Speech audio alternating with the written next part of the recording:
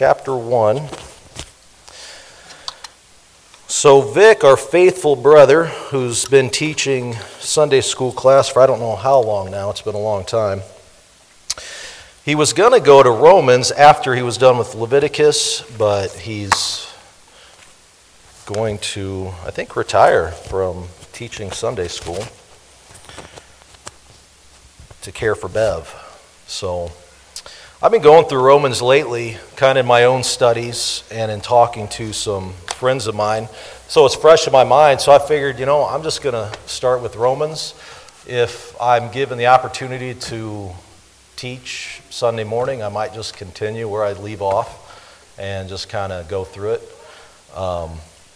We'll start with Romans chapter 1. Who was Romans written by? Anybody? Paul, right on. To the Romans.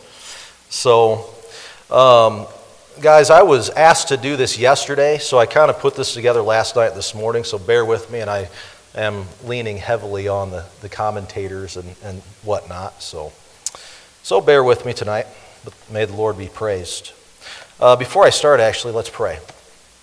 Father God, we come to you this evening, and Lord, I want to divide your word rightly.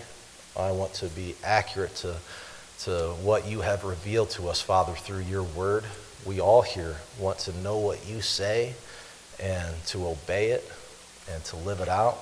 God, I pray that you speak through me and you just teach us this night, Father, and allow this message to be applicable.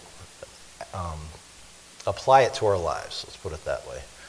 And God, we just love you, we desire you, we thank you, and bless this time. All right, so John MacArthur, he says, and I thought this was pretty interesting, he said that most, if not all, of the great revivals and reformations in history of our church, have basically directly related to the book of Romans. Somebody reading the book of Romans, the Lord enlightening a person to the truths of what God says, and the Holy Spirit working through that for revival. I thought that was an interesting tidbit about this book. So it was also written that 32-year-old Aurelius Augustinus sat weeping in the garden of his friend. He was in the garden at his friend's house in roughly the year 386 AD. So he was there, this Aurelius, weeping over his own wickedness, looking internally his own sin. How do I get rid of this weight, this burden of sin that I have? So he sat there, and as he was crying, he heard some school children singing this little chant. They were saying, "Tali lege, tali lege," they sang, which in Latin means, take up and read, take up and read. So Aurelius, sitting there, he kind of took this maybe as a sign from the Lord, he thought. So he picked up a scroll that was laying right next to him, which was a scroll of the book of Romans. And the first passage that caught his eye as he sat there was Romans 13 and 14. It says, "Not in carousing and drunkenness, not in sexual promiscuity and sensuality, not in strife and jealousy, but put on the Lord Jesus Christ and make no provision for the flesh in regards to its lust." Now, Augustinus, later known as Augustine of Hippo, he wrote of this occasion, saying, "No further would I read, nor did I need. For instantly, as the sentence ended, by a light, as it were, or security infused into my heart, all the gloom of doubt vanished away." About 1,000 years later, Martin Luther. His life, sort of like Augustine's, was nothing but inward turmoil.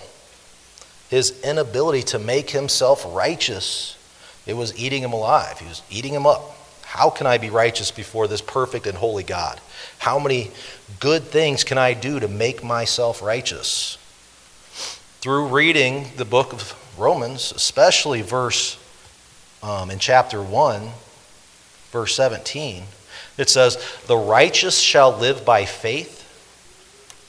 So he read that, and the Lord instantly saved Martin Luther's soul through that. The righteous shall live by faith. And Luther writes about it. He says, night and day I pondered until I grasped the truth that the righteousness of God is that righteousness whereby, through grace and sheer mercy, he justifies us by faith. Therefore, I felt myself to be reborn and to have gone through open doors into paradise. Praise the Lord.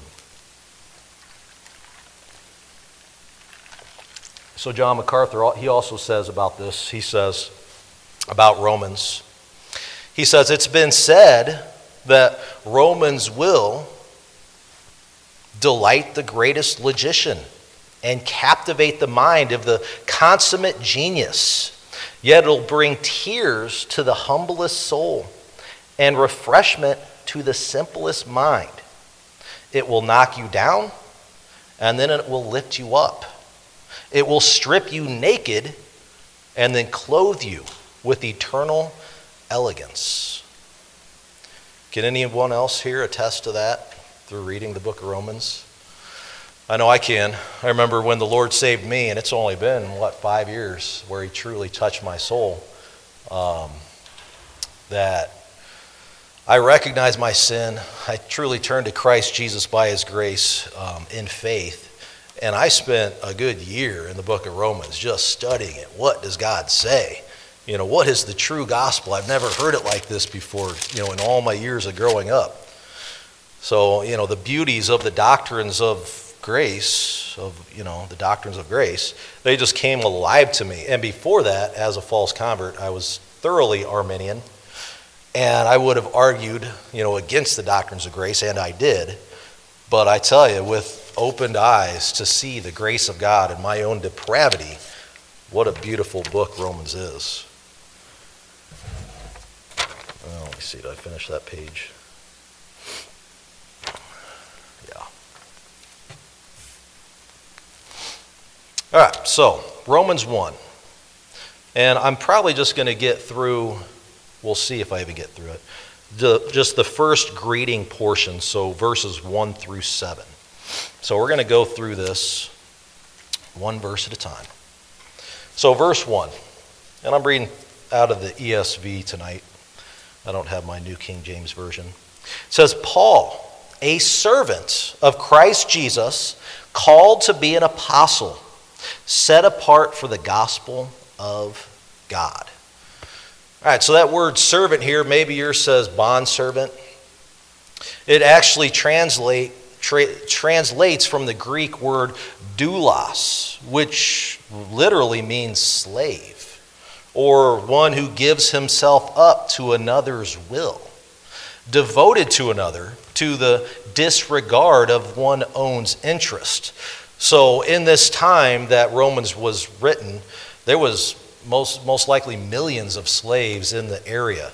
So when he uses this word doulos, it carries with it all that you think of that word slave would carry with it.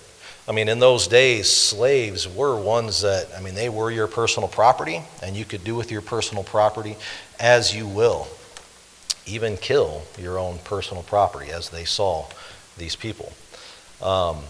So here, when Paul uses this word, it implies subservience and insignificance, not honor of self, but I am a servant of the Lord Jesus Christ.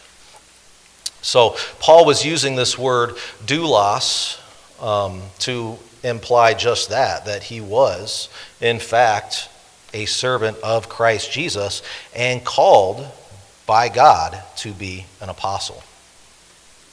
So Paul,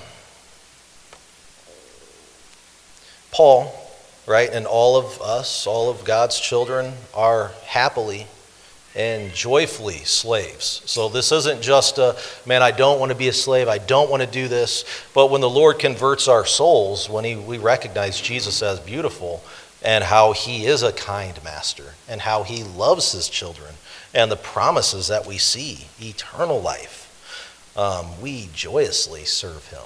And we joyously say, it's no longer I who live, but Christ who lives in me. So, Paul and all of God's children are happily and joyfully slaves of our God and Savior Jesus Christ. So it says, called to be an apostle. Paul is here establishing the authority of his ministry. He is saying that I was given this calling by God himself. So he wasn't elected by a committee to be an apostle. He didn't volunteer for it. Paul was appointed by God himself. In 1 Corinthians 9:16, you don't need to turn to it, but it says, I am under compulsion, for woe is me if I do not preach the gospel. So Paul knew that he would, in fact, be chastised if he didn't obey what his calling was from the Lord. And really, that's the same with us. The Lord calls us to be ministers of the gospel and to different tasks. As Pastor Daniel has said, and we talked about earlier today, actually, we're all given a specific spiritual gift at conversion to be part of the body of Christ. And we are to seek out what that gift is and to utilize it for the glory of God. I've found that my gift is evangelism. All are called to evangelize, but some are given that gift. Praise the Lord, he gives me the grace to be able to teach and preach up here, but that's definitely not my calling. But we are to be obedient to that. So apostle here, that word, apostolos is what it means, or is what it's translated from. It means a delegate or a messenger. So one sent forth with orders. So in its broadest sense, maybe the small a apostle, not the large a like Paul the apostle. The term can be used for every believer, since all Christians in a way are sent to proclaim this message and herald this message of Christ Jesus. So the term apostle in the Bible is primarily used with the big A, apostle. The 13 apostles, 12, with Matthias replacing Judas, and then also Paul being called to be an apostle. It would typically refer to them when the Bible talks about apostles. So this official title of large A apostle was for those that Jesus personally chose and sent to proclaim the gospel and to lead the early church. So all of them also witnessed Jesus' resurrection. So they witnessed to and could testify to the fact that Christ Jesus did, in fact, raise from the dead, validating his whole ministry. So can anybody tell me, when was it that Paul was made an apostle? When did that happen, where he encountered the risen Lord? Yes, ma'am. On the road to Damascus, that's true. So these apostles were given gifts of healings, casting out demons, and these were all part of their calling at that time to start the church, the great revival that the Lord used to build his church.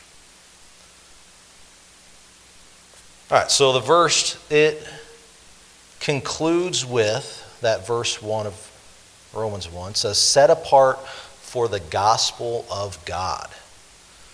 So some think that Paul is here making reference to him formally being set apart to the Pharisaical sect which he was. He would be distinguished from all other sects. He was a Pharisee, So that's what he was. Perhaps he was making reference to that, and that now he is set apart unto the gospel of God. I leave that behind. The Pharisee, the titles, any other achievement I have, I am set apart for this duty, this task. Other New Testament letters deal with the church and its problems and challenges. That's pretty much every other letter that's written. But Romans, it focuses on God. That's the primary focus of Romans. God is the main focus, and his gospel, how we are saved. God's redemptive plan. So, interestingly, in the book of Romans, the word God is used 153 times. Law, the word law is used 72 times. The word gospel is used 60 times. Sin is used 48 times, and so on. And faith is used 40 times. So these are kind of the things that Roman really hits on. Who God, who he is, his law, Christ, the gospel, sin, Jesus, Lord, and faith. These are some of the main themes of the Bible, or of Romans, that continue to recur. So, gospel, we all know this. Gospel, or I'm going to get this wrong. Euangelion is the Greek, I think is how it's said. But it's basically defined as glad tidings. So, gospel, or euangelion, was the term used for one heralding good news in the town square. So when the culture back then, they kind of worshipped the Caesars, right? That was kind of they would worship whatever they said, and they would send out, so if something good happened, they would send out these heralders of, they would call the gospel. And so it'd be like, good news, the emperor's wife gave birth to a son, and they'd go out and proclaim that to all the people. So everybody in the town square, we have a prince coming, sort of thing. So the gospel of God is in fact this same sort of thing. It's good news. It is to be proclaimed, to be heralded, that there is freedom from the burden of sin through Christ Jesus. And that's what Paul was set apart to proclaim this gospel. So in a sense, all believers are set apart from this world for the gospel unto God, to share and proclaim the gospel in many different ways. Not everybody's ministry looks like mine or the other guys that go to the streets and evangelize. We have a group here at the church that are specifically called for that type of ministry, but each one of us are called in our specific areas, locations where God has placed us, our families, our work environment, to proclaim the gospel as we are called to do it. We are to have acts of service. We are to be loving and kind and to serve our neighbors. But we don't leave that unattached to the gospel. We are to attach the gospel to that. All right, verse 2. Verse 2 says, which he promised beforehand through his prophets in the Holy Scriptures. I love what the Bible commentator David Guzik says. He says, this gospel is not new and is not a clever invention of man. Paul's world, right, back in the day of Paul, was much like ours, with people who liked the new teachings, right, and the new doctrines. Nevertheless, Paul didn't bring something new, but something very old in the plan of God, unquote.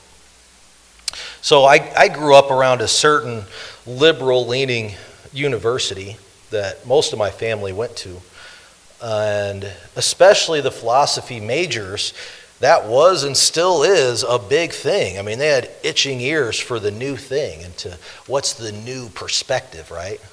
What's the new doctrine coming out? And if I can come up with the new thing, then I'm going to write a book, and I'm going to really push this new thing that I come up with.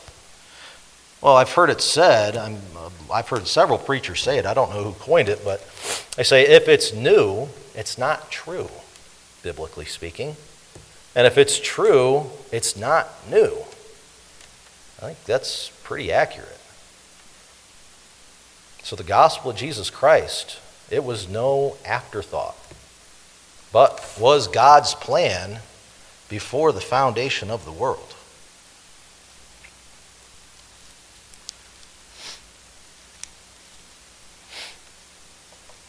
Yeah, sadly, I don't know if I was going to bring this up or not, but sadly I have a brother that's he's going for his doctorate in philosophy, and he's kind of stuck into that mindset of finding the new way, going to Romans on your own, apart from commentary, apart from sound doctrine that the Bible tells us to look to, and to come up with your own perspective. And sadly, where he's landed is you can get to heaven through Christ Jesus, even if you reject him now, but look to your own God-given righteousness and your own conscience, and he'll accept you in the end. It is heresy, sadly, and I'm lovingly talking to him and trying to show him the scriptures, and I pray that he reforms and comes back to the truth of the gospel.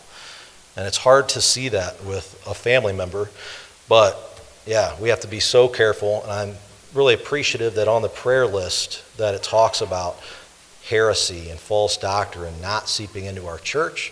That's such a good prayer for us to have. And we can pray that all the time. To God, protect our church body. Let us be faithful to your word and root out any falsehood that might try to creep in. So the Old Testament, right? The whole Old Testament, it points to Christ Jesus. Every lamb that was slaughtered, it all points to Jesus Christ.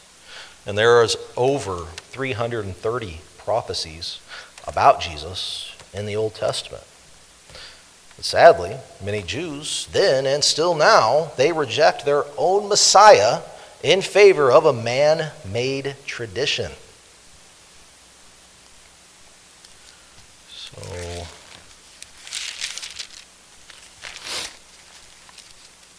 give me 1 second here. Flip over to 1 Peter 1.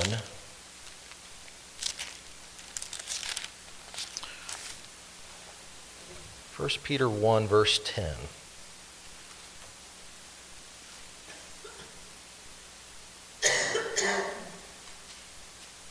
It says, 10 through 12. Concerning this salvation, the prophets who prophesied about the grace that was to be yours searched and inquired carefully, inquiring what person or time the Spirit of Christ in them was indicating when he predicted the sufferings of Christ and the subsequent glories. It was revealed in them that they were serving not themselves but you, in the things that have now been announced to you through those who preached the good news to you by the Holy Spirit sent from heaven, things into which angels long to look. So what a beautiful thing the gospel is, Christ Jesus. The mystery revealed in Christ Jesus. All right, let's go to verse 3 of Romans chapter 1. Verse 3, concerning his son, who was descended from David according to the flesh. So concerning his son, who was descended from David according to the flesh. What or who is this gospel centered around? Well, he answers it. The Son, Jesus Christ. It doesn't center around some moralistic teacher, but the Son. Just like the sun that we saw today, that Matt talked about, how beautiful it was. The sun that everything else revolves and orbits around. Our whole solar system. I mean, there is life that our sun, right? Our sun, celestial sun, it creates and sheds light upon. That just points to Christ Jesus, the beautiful Son of God. So firstly, this verse, it's talking about Jesus' humanity. The next verse is going to talk about his deity. So he was born from David's hereditary line, right? So both Mary, and this is interesting, I think Pastor Daniel has talked about this before as well. But both Mary and Joseph were descendants of David. Matthew chapter 1 and Luke chapter 3 kind of have those genealogies of both Mary and Joseph who were descendants of David. And they list those lines.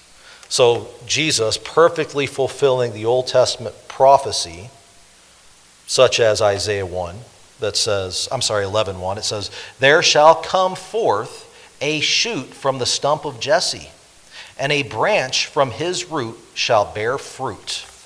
So who is Jesse the father of? David, that's right.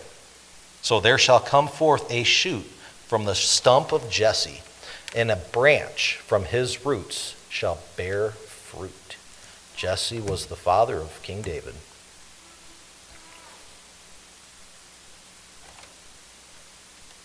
So Jesus is that fulfillment of the prophecy. And lest somebody ask, how is it that Jesus is the seed of Jesse if, in fact, Joseph was Jesus' stepfather? How was Jesus in that bloodline if he wasn't actually blood related to Joseph? Well, God took care of that. He answered that by Mary, who also was a descendant of David as well. So Jesus perfectly fulfilled all of the Old Testament prophecies regarding him being the Messiah. All right, so verse 4. "And was declared to be the Son of God in power, according to the Spirit of holiness, by his resurrection from the dead, Jesus Christ our Lord." So the previous verse, verse 3, was Jesus is fully man, born of a woman, but here, on the other hand, also fully God. So in verse 3, we saw that humanity of Jesus, and now his deity. And that's called the hypostatic union. There's a theological term for that. The two intersect. Exactly how he can be fully man and fully God, we don't know, but he in fact is. And we see that on the cross. Jesus is there in agony, bleeding, nailed to a cross, close to death in his humanity. But in his deity, at the same time, he's able to grant eternal life to a repentant thief right next to him. Moments before his death, possibly, the thief's death. So John MacArthur, he goes on to say, he says, "The second person of the Trinity was born into a human family and shared human life with all other humanity, identifying himself with fallen mankind, yet without sin. He thereby, became the perfect high priest, holy God, yet also holy man. This is the gospel, that in Christ Jesus, God became a man who could die for all men, a substitute sacrifice for the sins of the whole world." Unquote. So Jesus was declared to be the Son of God. Psalms 2:7 says, "You are my son, today I have begotten you." Excuse me. Matthew 3:17, right after John the Baptist, baptized Jesus, a voice from the heaven said, "This is my beloved Son, with whom I am well pleased." And as I said a few minutes ago, the greatest proof of the deity of Christ was his resurrection from the dead. It demonstrated a power belonging to God alone, God himself. Nobody else can raise themselves from the dead. So him raising from the dead demonstrates God's power alone, and that his power bears witness that Jesus Christ is indeed God the Son. Verse 5. Through whom we have received grace and apostleship to bring about the obedience of faith for the sake of his name among all the nations. So Paul here speaks to the blessings and effect that the wonderful gospel of Jesus Christ has. Firstly, it's grace. Saving faith comes by way of God's grace. What is grace? Unmerited favor. It's unearned. Like our baby Leah, who's in the nursery. She was born into our family and we love her. She didn't do anything to earn that. She didn't choose to be born. It's unmerited favor. We love that cute little girl. So by grace you have been saved through faith, says Ephesians 2:8 and 9. So grace is God's loving mercy towards his children. So secondly, first we have the grace, right? And secondly, we see the effect. We see Paul speaks of apostleship. And this is, most likely a small apostleship that he's talking about here. So I believe Paul is talking about all believers sent by God. So we are saved by the grace of God, and then we are given apostleship, given this message that we carry forth. So the effect of the gospel is God's grace to save some, and their calling in Christ to be the king's ambassadors, as we're called to be. So, like Paul, every believer is called to the obedience of faith, as we see in this verse. That is an obedience to the whole counsel of God's word. And what a blessing it is that here we don't leave out any of God's counsel.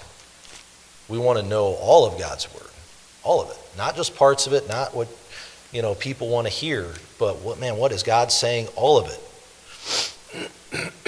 And taking this message to the nations. We do that in our evangelism by going to Las Vegas and New Orleans. So in Las Vegas, you have people from all other nations coming there to party and drink it up. So when they hear the gospel, Lord willing, they take back with them literature to their nations, to whatever situation they're from, or ethnicity or whatever. And, others can do that online as well. Vic does that all the time on Quora. He talks to people all over the world. And these messages too, I know Pastor Daniel at the report every year that we have during our congregational meeting, there's a report about sermon audio and Facebook, I think, and all the different countries that are reached by these messages that Pastor Daniel gives on Sunday mornings. And it's quite amazing how the gospel, the truth of God, goes out all over the world now.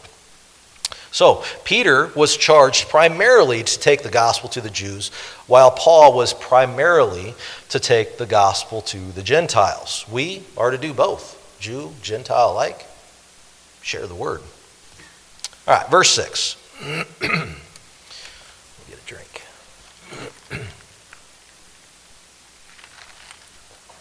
All right, including you who are called to belong to Jesus Christ. So Paul is he is emphasizing that his audience here, the Romans, specifically the Roman Christians, are called to servitude. They belong to Christ and must be obedient to him. All right, the last verse, verse 7. It says, to all those in Rome who are loved by God and called to be saints, grace to you and peace from God our Father and the Lord Jesus Christ. So the benefits of being the Lord's are endless. And what a gracious privilege it is for us to be called God's beloved, to be loved by God. We are his called ones, his children, and we can rightly respond, Abba, Father, my God.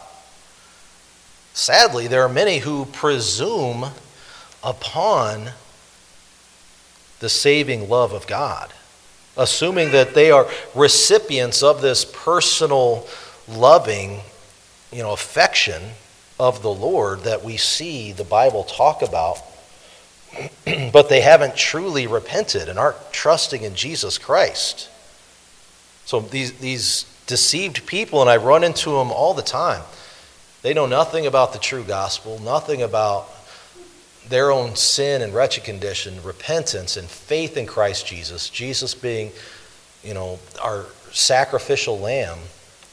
They know nothing of these things, and they attempt to climb into the loving arms of Jesus by comforting themselves with scriptures that are meant only for believers, only for those that are Christ's or to become Christ's. They try to enter heaven by circumventing the cross, circumventing the gospel, but they cannot. It's only the saints of the Lord who are his beloved. And this should make them jealous when they see our relationship with Christ Jesus, when they see how we act and respond to life. When things come, they see the joy and the hope that is within us. It should make them jealous for Jesus, for what is that, and bring them to repentance and faith.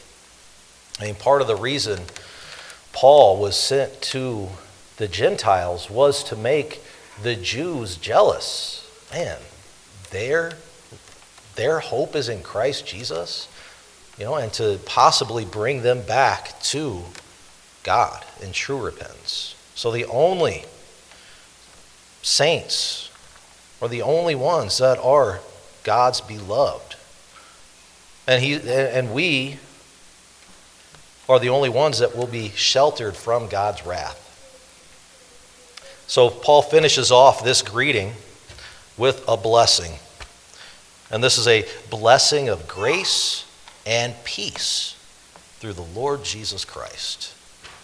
So may the Lord bless you and our church with grace and peace through the Lord Jesus Christ. Let's pray. Father God, what a privilege it is. Yet sinners, yet unworthy, Christ died for us. And God, you made a way when there was no other way. And God, we thank you for that. And we worship you for that. Help us, Lord, to be ambassadors for you, to search your scriptures, the whole counsel of your word, to long to know it, to long to implement it into our lives, rightly to bring you glory. Father, we do love you, and we worship you. In your Son's name, amen.